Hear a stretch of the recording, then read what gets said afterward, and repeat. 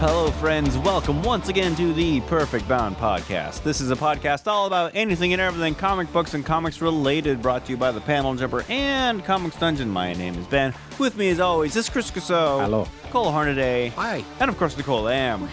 Well, hey. Hey. Why, hey! How is everybody this fine, cold evening? Well, I think as of this episode, I'm a whole year older, am I not?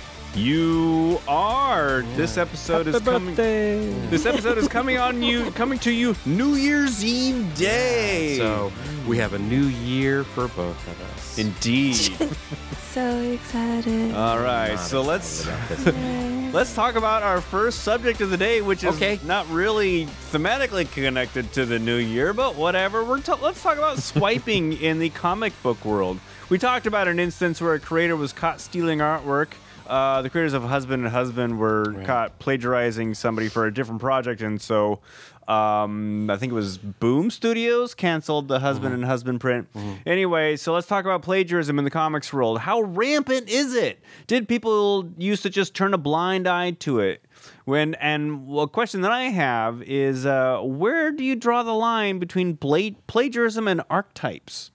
Because I've heard plagiarism in two different contexts here. One is straight up copying, like straight up redrawing. And one is, well, so-and-so is an archetype of Spider-Man, or like Deadpool is an archetype of Spider-Man. Deathstroke and Spider-Man. Yeah, so is Deadpool plagiarized of those characters? He's a pastiche. So there's many words. There's many words. I went deep into this. All right, well, bring it. So if you're saying just swipe, you're generally saying the intentional copying of a cover, panel, or page without crediting the original artist. Then another term is cloning. It's not technically swiping, but it's when an artist makes a career based on cloning another art style. Oh. And so visually, stylistically, they're very similar to somebody else. And then there's pastiche, which is, kind of when you Deadpool. And there were a few other terms, and I guess I just didn't write them down. But it's worth noting, like, so you said, like, how rampant it is. I mean, it's been rampant forever in the industry. The Golden Age, many Golden Age artists kept swipe files of materials to be copied. And Bob Kane, oh boy, that Bob Kane. Bob Kane's stories are littered with poorly traced swipes from far more skilled artists, including Henry Vallee, Tom Lavelle, and Hal Foster. Everybody swiped. Kirby, there's somebody attributed Kirby to a Hal Foster swipe at a certain point, which made sense. He based a character, the Demon, off of a Hal Foster comic. Let's see here. From 1991 until at least 1997, the Comics Journal kept a swipe file which documented perceived swipes. And I've got a website here that's a great one to find. It's artswipes.tumblr.com. There's so many great swipes you could find in there. Yeah. What's his name? Dan Fraga, I think. Swiped a lot from everybody. But like David Mack, Greg Land, Brian Hitch are rampant swipers. And nobody punishes them. See, that's what I was wondering, is because it seems like back in the day, back in like the comics infancy, it just seemed like it was part of the business. You got to get stuff out. Yeah. Yeah. I mean, there's a lot of like not credited artists because a lot of hands were working on stuff. Yeah. The only record I could find of somebody being of it having a negative effect on his popularity was Keith Giffen. Back in 1986, he was one of the most popular artists in the industry, but he had a swiping controversy that hurt his reputation because he was caught swiping a lot by Jose Antonio Munoz, and he talked about it, and he just said sometimes he goes so deep into researching and loving somebody that you just end up doing stuff. That's been a common excuse, I guess. Yeah. There's it a happens better word, in music as well. Yeah. You know, you hear certain tones and stuff. I know people who won't listen to stuff just because they don't want to get it in their head. Right, you right. know? Yeah. But that's more, I would consider that an homage, because you are paying tribute, and frequently you'll see cover artists who will lift from another illustrator John Byrne would do it all the time. He'd live from Kirby, but he'd also put a little note. A little credit. That's the trick. Something if you just miss putting the credit in, that's where it sucks.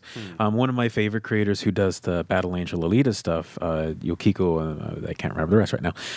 There's a big chunk of a martial arts fight scene that is swiped a lot of from Frank Miller's Daredevil run. A lot of ninja stuff, and it's just like it's obviously tribute, but it's just didn't put the note, and it's hard to put those notes sometimes in the actual paneling. So it's like, okay, that sucks. On a funny note, I just saw this one exchange between people on a website.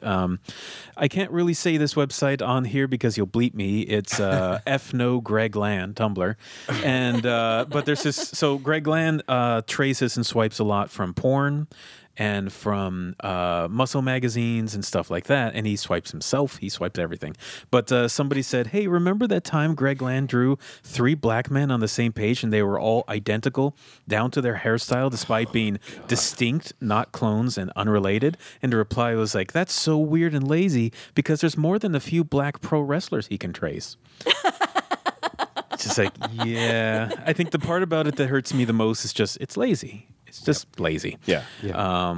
I wanted to spend more time researching as far as maybe internationally there's different things. I always got the impression that the manga community was very harsh. Like, at least reading some editorial stuff years ago, I kind of got the impression that they will just tar and feather you, which is ooh, bring that here, please. Interesting. Yeah. Because I remember reading an article, and this is a couple of years ago. Maybe you read it, maybe you referred it to me, but there's like a subculture, a manga subculture of fan swiping where they just trace and then they tell their own stories around the swiping that they do. And it sounded like fanzines, but a little bit higher up. And that's where I started getting really confused about how copyright was managed in Japan with all this. Because I think at the time I was actually watching like the Ring movies and stuff like that, and trying to figure out because there were different comics in China and Japan and throughout Asia that were Ring properties, but not necessarily owned nor monitored by a core corporation or something.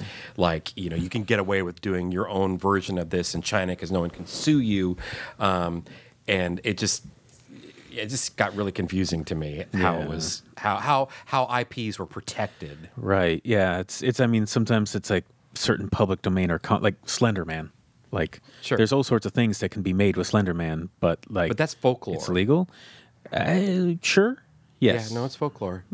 It was created for the on the website. For the website, yeah. And it was a collective creation that literally got a life of its own. Sure, yeah. So are you saying Slender Man originally was open source? It was. Yeah, it was. What was the name? Angry Pasta? Scary Pasta? Creepy Pasta. Creepy Pasta. Thank you. I love how you heard Angry Pasta and you're like, absolutely accurate. Angry Pasta, all about it.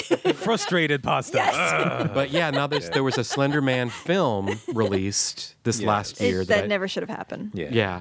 But there were the 2 little girls in Wisconsin who tried to kill their classmate. Yeah, but that's actually kind of a worse story than this Hollywood. Well, what I'm saying is that this open source creation permeated, and I'm getting way off the beam. Right. But it went from folklore to fetishism, what have you. So here in the States, we can do things like with parody and stuff like that as well. I don't know if you touched on that. Did you have more? That's pastiche. I didn't talk about parody. But pastiche for me is my definition is what does not get you sued.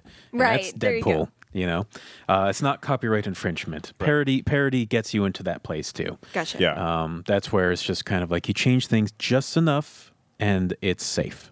Parody is actually protected in the U.S. Copyright Code, I believe. Yeah. Cool. Which is why Mad Magazine is still a thing. Yeah. I think it's like parody, and the other term is if it transcends the original source material and becomes something else. So transcendency is another odd, hard to define concept. Yeah. So. Transcend. Yeah. Define transcendency, Senator. All right. Do we have anything else we want to say about swiping? Swipe or no swiping. Well, it's kind of related, but I read a classic Will Eisner graphic novel called The Dreamer recently, and I learned a new phrase, Roman à clef, which is a historical. A story based on history, but all the names have changed to protect the guilty and the innocent. And The Dreamer is actually about Eisner's story where he had started up his studio with, I can't remember who it was, but he was hired to essentially create a rip-off comic book of Superman called Wonder Man.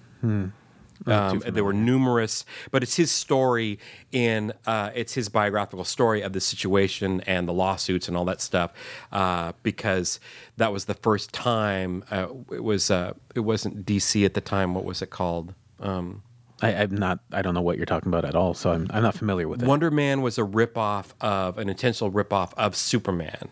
Right. Back in the day that Will Eisner was hired to do. Right. But I can't remember what DC Comics was called back in the day. Detective Comics? No, it had another name. There was a name before that, but it's not coming in. But anyway, But I learned this cool word that, like, when you tell a historical, when you tell this historical story and then change all the names, it's called Roman à clef. And that was kind of cool. Cool. Nice. And I do recommend The Dreamer. It's because I remember reading about that story in a book about the history of DC Comics, but it was cool to hear Pfeiffer tell it, but he didn't tell it, but he told it through a fictional lens or a fictional framework, and I thought that was interesting. All right. Have any of you caught an instance of swiping or plagiarizing in a comic? Have you looked at a panel and you're like, wait a minute, I've seen this before? Yep. You have? Of course you have. The one I caught is just David Mack swiping Adam Hughes, because they're horribly different styles. So when you're suddenly reading the David Mack and you see an Adam Hughes panel, you're like, what? Let me look at the credits here. What's happening? Huh. So yeah, that one was like utterly painful, and that one is highly documented online. National periodicals. Gotcha. All right. You just were not going to let that go, were you? Have you met me? Yeah, have you met him? Seriously. All right. Well, let's move on. That's not the information I keep in here anymore. Let's move on. Seeing as how this is our final episode of the year 2018, let's talk about our favorite things that happened this year and our top 5 comics and trades. So who wants to tell me what their favorites were? Chris, you have a list right in front of you. I do. This was difficult for me because like a lot of the stuff I read this year was from like 2015. And I don't care as much about single issues, so that was even more difficult, but I got some. For trades, I put down Petite, which Nicole reviewed a little while ago. That one was just a complete fantastic package for me, and not many things come in that just like wow me right off the bat. And that's by Hubert Boulard and Bertrand Gatignol. The all ages book Estranged by Ethan M. Aldridge. That one just hit me in a good way, and I loved his artwork. The series To Your Eternity has just been consistent, so that's kind of a cheat. It's like 4 volumes this year or something like that. A lot came out this year. But that one is just, I have to read it immediately, and I can't put it down, and it makes me sad. Also, on the flip side of that, 2 volumes came out this year of the otherworldly Uzakaya Nobu, which is the one about the magical bar that shows up in a medieval town. That one just makes me happy. I just read the 2nd volume this week, and it just made me smile. And then Anne Frank's diary that I reviewed last episode. That one, it just so well executed. So for trades, those were my top 5. For singles, I only could think of 3. I'm sure there were others. I just couldn't think of them. Murder Falcon, which was a new series that's only 2 in this year by Daniel Warren Johnson and Mike Spicer. It is about a down on his luck rocker who can summon a fighting falcon with a metal arm to destroy demons. It is very metal. It is full of kaiju monsters. It is a therapy book for the creator, and it's just like, this is great. And then The Immortal Hulk, I'm going to say the first issue because it just got the tone just right for me, and every issue since then has been solid. Injustice 2, number 35, was the wedding of Killer Croc and Orca. I didn't even read it, and it's the best thing ever. Yes. It is. I mean, it got me posting pictures of it on Facebook, so it wins. Best wedding 2018. Yep. I'm going to throw in an issue of Transformers just because they're so hard to choose, but Lost Light 23 had one of the best moments of... The book literally had like 6 climaxes, but the best one was where they undershot one of the climaxes where there's this horrible eldritch monster that's possessing like a tiny little 8-ball sized machine, and it says like, you know, we control all, we will destroy all, you can't defeat us no matter what. But it's being held by a little tiny person that's the equivalent of a hobbit in the Transformer universe, and they literally just crush it in their hands and like, oh, you didn't see that coming. And so it's just like you completely threw out that one climax and gave us a nice fun ending. So yeah, those were my best of books. All right. Nicole, do you have favorite books from this year? Well, thank goodness I have kept a comic journal most of this year because I was like, I haven't really read that much this year. And then I ended up with like 3 lists. If you don't mind, I have like a top 5 series that I'll run through really quickly. Okay. If you'll humor me all. So my top 5 issues to start, I'd have to say that Black Bolt number 4, which I'm pretty sure came out this year, was the Crusher Creel issue. And I just thought that one was really good. And it was the thing that I sold William on trying the series as well, my husband. And the series overall is great, but I think that one was really poignant. I agree, Immortal Hulk number 1 and 2, because those ones felt very episodic and really hit that horror nail on the head, and the art was really solid and really good. I liked Crowded number 1, because I think it was a really solid first issue. It did its job as a first issue. It hooked me. It gave me a good concept, and it really had me curious about more. Infinity 8, I'd say that first arc, 1 through 3, which also I pretty sure came out this year. That one was just the best. It was like Love and Mummies or something, and it was like a romance comic, but it wasn't trying to be a romance comic, but it was. So it was delightful. New World number 1, which Chris reviewed earlier this year. I read that first issue, and it was just so good. And Tradd Moore's art is just phenomenal in it. Like, I liked his Luther Strode artwork, but I think this one is just like above and beyond. It's gorgeous colors and everything. The top 5 trades that I had, I also said Petite Book 1. Again, that one was just really good, really fun to dive into. I enjoyed Water Snakes, which I reviewed on this podcast. Everything about it I thought was really great. And of course, My Boyfriend is a Bear is on this one because I laughed, I cried, and then I laughed and cried some more. I put Manfred the Man on here. I forgot I had read that one, and that one was so much fun. It's a man who's a cat and a cat who's a man. So in this world, it's reversed, and it was just so funny. That made 2 other end-of-year lists I saw. Did it? Yeah. Yeah, and all the men are like kind of pot-bellied guys and stuff. I don't know. It was super cute. And then I put Purdy, Book 1 on here. It had to make the list for me because it was really refreshing. You know, read a Western with this woman who didn't give a care and just kind of took what she wanted, and she was a different body type as well. I just really thought it was pretty solid. And then real quick, top 5 series: Unnatural, Isola, Maestros, Superman, and Lockjaw. All right. It was really hard. I have like 10 honorable mentions I'm not even going to bother with. Sounds like it was a good year. Yeah. Cole, amazing. What are your top books from this Well, year? I don't follow instructions well, so I it's really hard for me to remember individual issues. I'm like, you know, Nicole's got the right idea. I should keep a journal. Maybe next year. But the top 5 series that I enjoyed were, of course, Batman, White Knight, Mr. Miracle, which I have not yet read the final issue of yet, and I'm actually kind of like not wanting to, because it really did. That had, you know, I raved about King and Walta's Vision series. This is on a par with it. In fact, I think it's better. There are a couple of moments in it that are self-reflective in the Mr. Miracle series, and one of them is when I think they're just kind of casually passing by.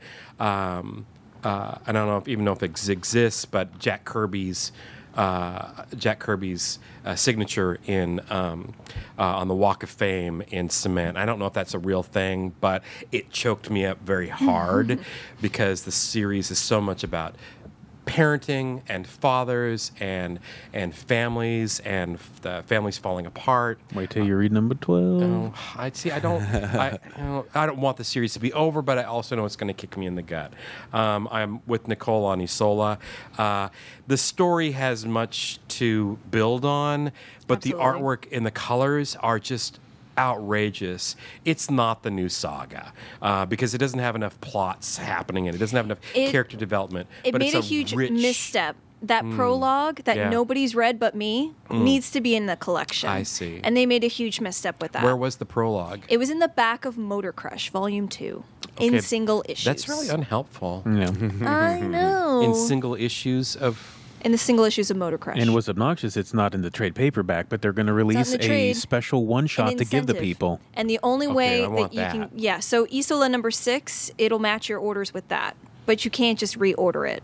Otherwise, I'd give it to everybody. Anyway, I'm Yeah, sorry, yeah. I digressed. But I I just don't think wanted, I even knew about that. Okay, well. I'm just saying that I think it was a big misstep for Isola, Got as it. much as I love that series. I love it because of the artwork. The characters I don't gorgeous. find particularly compelling yet, but. No, you good. You good. Were you going to say something? I was just going to say, in general, not too many people are comparing it to Saga.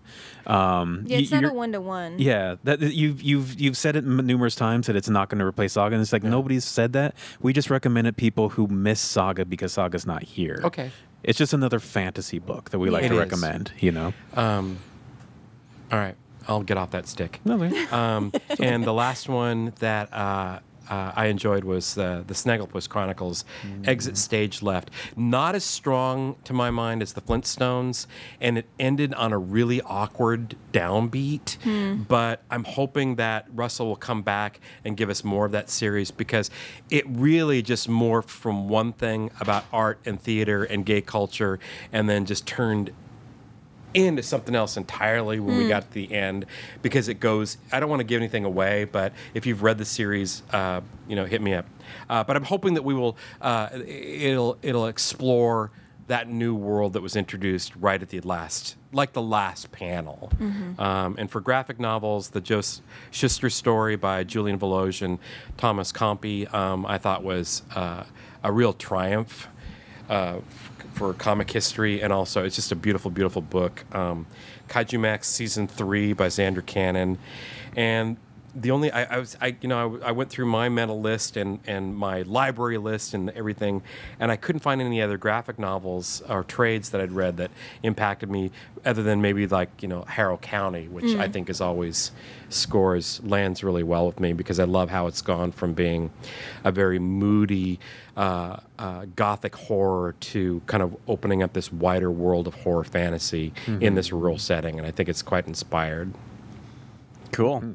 All right. I also asked you to mention a few of your favorite events that happen in the comics world, and of course, I'm not talking about like Secret War type events, Right. but things that happen in the comics and in the comics realm. And Cole, do you have any? Let's go in the reverse circle now. Cole, do you have any favorite things that happened in the comics world from 2018? Our 2 Panel Jumper Live events. That's totally legit. I think so. Yeah, man. And we've got another one coming up early 2019 that we're preparing for. But yeah, we had 2. We had Lonnie Mann as our industry guest on one of them, and before that we had Kazuki Buishi, of course, friend of the show and friend of the store. That's right. Yeah, 2 phenomenal shows. So the next one, I don't know if we've been pitching it, but We it's, mentioned it once. February 22nd. Yeah. Friday, February 22nd will be Panel Jumper Live Chapter 7. 7. Good Lord. All right. Nicole, do you have any favorite things that happened in the comic book world in the last year? I can think of one if you don't mention it. Yeah, well, Black Panther. Yeah, the Black Panther movie event that we did, where we sent a middle school to see Black Panther around the weekend of Emerald City Comic Con, which is always my favorite comic event, and I always try to attend. Fingers crossed I can attend in 2019. But yeah, those were the 2 for me for sure. Cool. Yeah. What about you, Chris? So I didn't choose favorites or best. I just said things that were important. Okay. That's good. And on that list, there was DC's Black Label stumbling out of the gate and failing. Falling flat on their face. Falling flat on their face. Good. Yep. And that's how it was said, important. Oh, important. That's yeah, right, not that's good right. or Okay, favorite. sorry, I wasn't listening. Next would be the DC digital streaming service, which I think is part of the Stream Wars that I Stream Wars. am anticipating. Extreme Wars.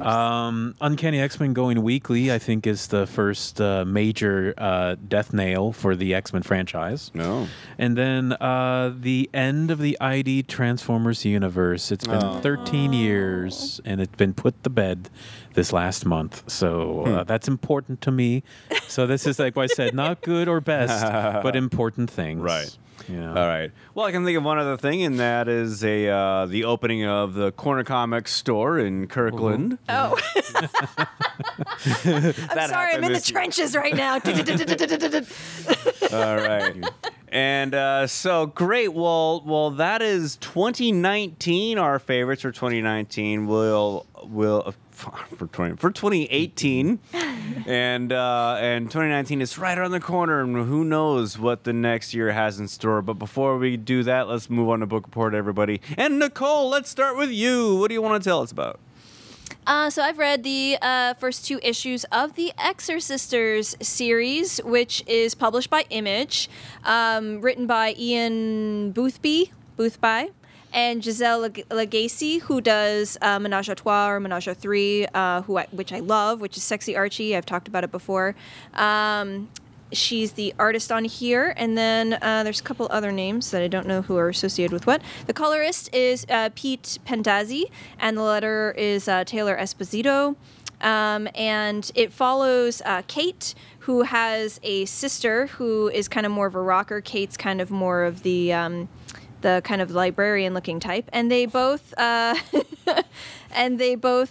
take on these supernatural things of like a groom to be being taken down to hell, and the bride hiring them to try to figure out what happened. Another one where there's a possession, and they think it's the daughter, but it's the father, and they tend to solve the issues fairly quickly. And there's some other stuff going around it, which is interesting. The mother shows up, and she's got some dealings with demons and different things like that. So, and then Kate, her sister is not necessarily her sister. It's like a bit of her.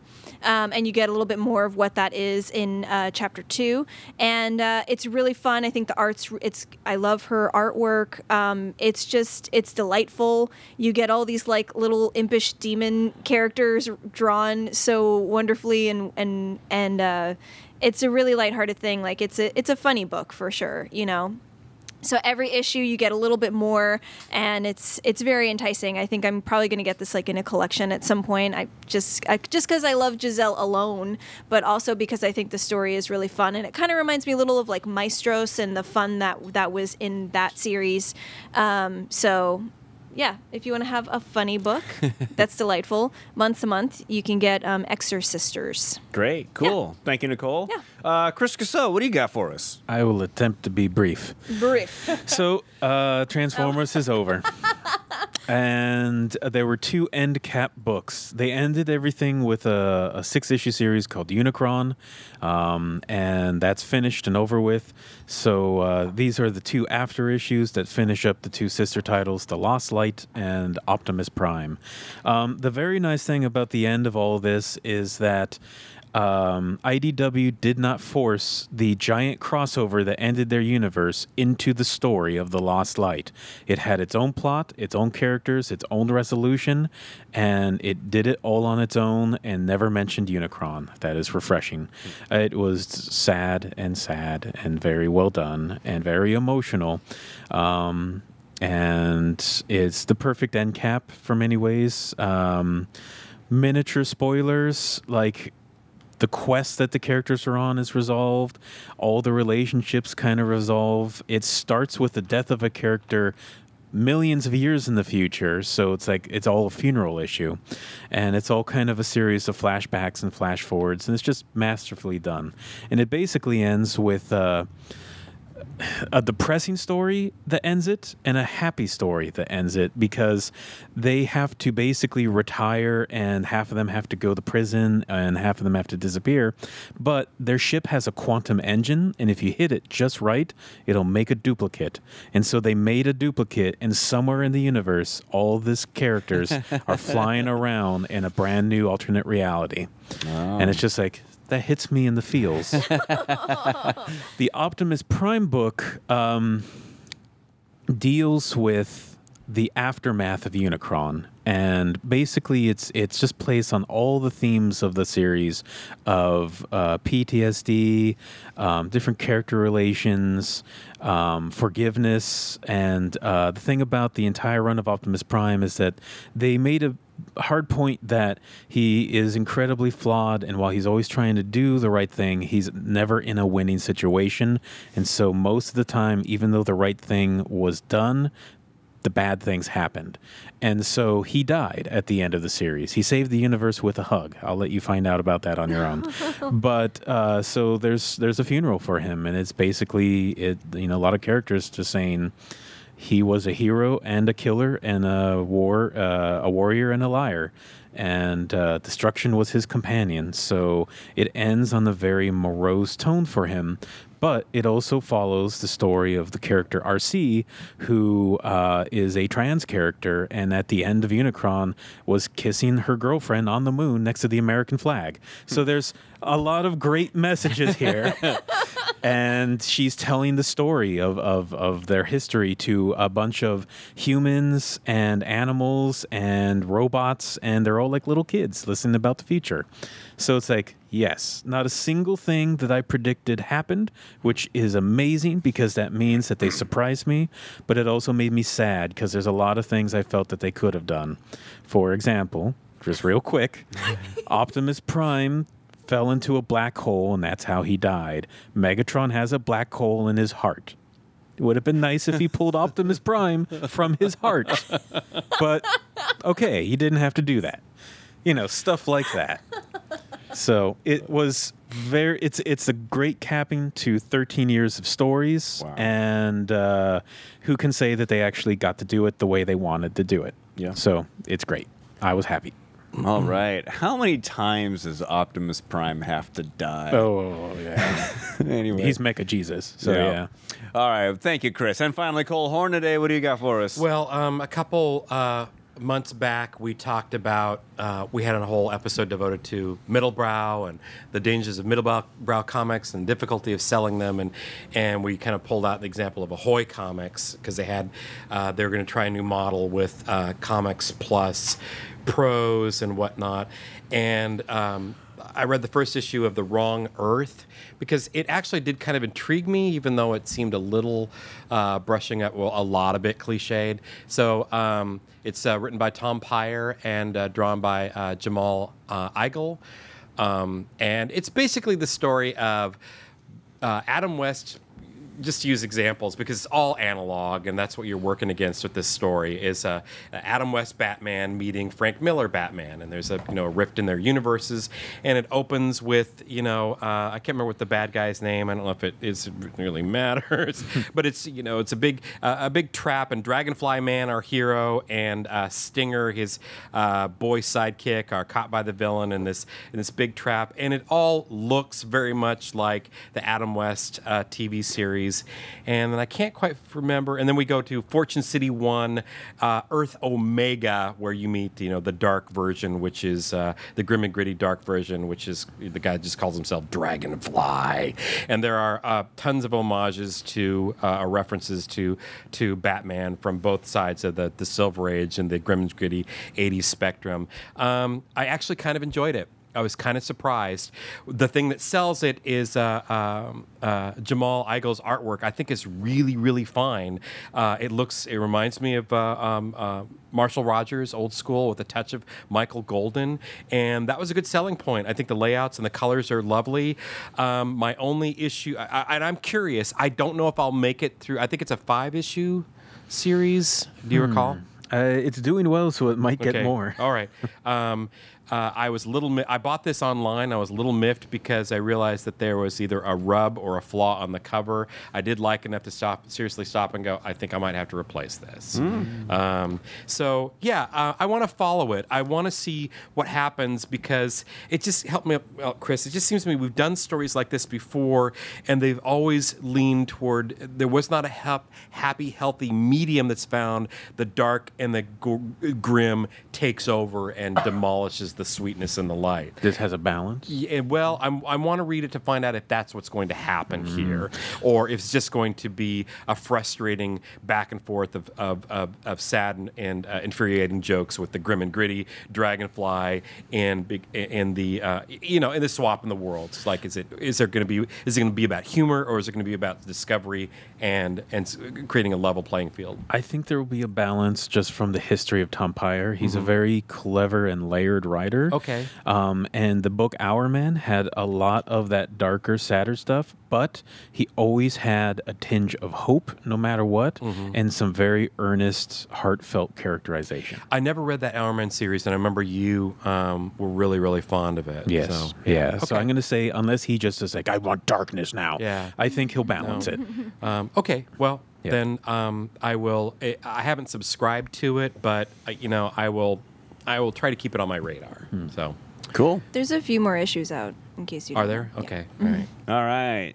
The Wrong Earth. The Thank Wrong you, Earth. Cole. Well, that is Book Report, and that is our show. Coming up is quiz time. But before we go, I want to tell you that the Perfect Bound podcast is brought to you by The Panel Jumper. See everything Cole Hornaday and I do at thepaneljumper.com, as well as Comics Dungeon here at 319 Northeast 45th Street in beautiful downtown Wallingford, or 24 hours a day, 7 days a week at comicsdungeon.com. Subscribe to the show on iTunes or however you get your comics at perfectboundpodcast.com. Send us an email, perfectboundpodcast@gmail.com. And now, friends, get your quiz hats on. It's quiz time. And this week, our questions come to us from Nicole. Lay it on us, Nicole. You were flawless tonight, Ben Lawrence. Simply flawless. Oh, man, it takes so All much right. effort.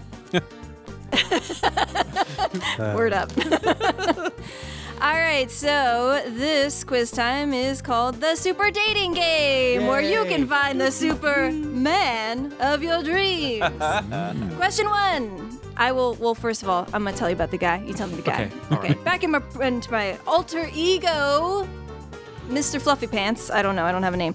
This recently eligible bachelor loves the night and justice, has a strange obsession with bats, and can be stopped in his tracks if you say his mother's name, Martha. Who is this bachelor of the night?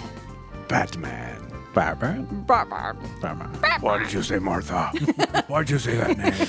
Martha? Is that your mother too? Okay. This eligible bachelor is an ex-criminal with a heart of gold, has a great sense of humor, is really flexible, and has cool glasses. Recently released from his encased prison in Batman's basement, who is this stretchy bachelor? Would that be Plastic Man? Yes, indeed. Patrick Eel O'Brien. That's right. Number 3. This eligible bachelor was never formally charged with an RGWI, riding a goat while intoxicated. He is really bummed about losing his hammer, though. He loves working out and is friends with an alien horse, no judgment. If you like accents, you'll love his Asgardian. Who is this Thundercracker Beefcake? Odinson. Yes, Odinson. Odinson. All right, last question. This eligible bachelor is a tortured soul with a duality problem, but don't worry, he looks great in a lab coat and is both brains and brawn. He has all the personality one could ever want. With him on your arm, you'll make all the other gals green with envy. Who is this brainy hunk? I thought you would enjoy this one, Cole. Bruce Banner. Yeah, and that is the Super Dating Game. Hooray! Thank you. All right. Well, thank you, Nicole. And thank you for listening. Thank you for watching. And we will see you next week.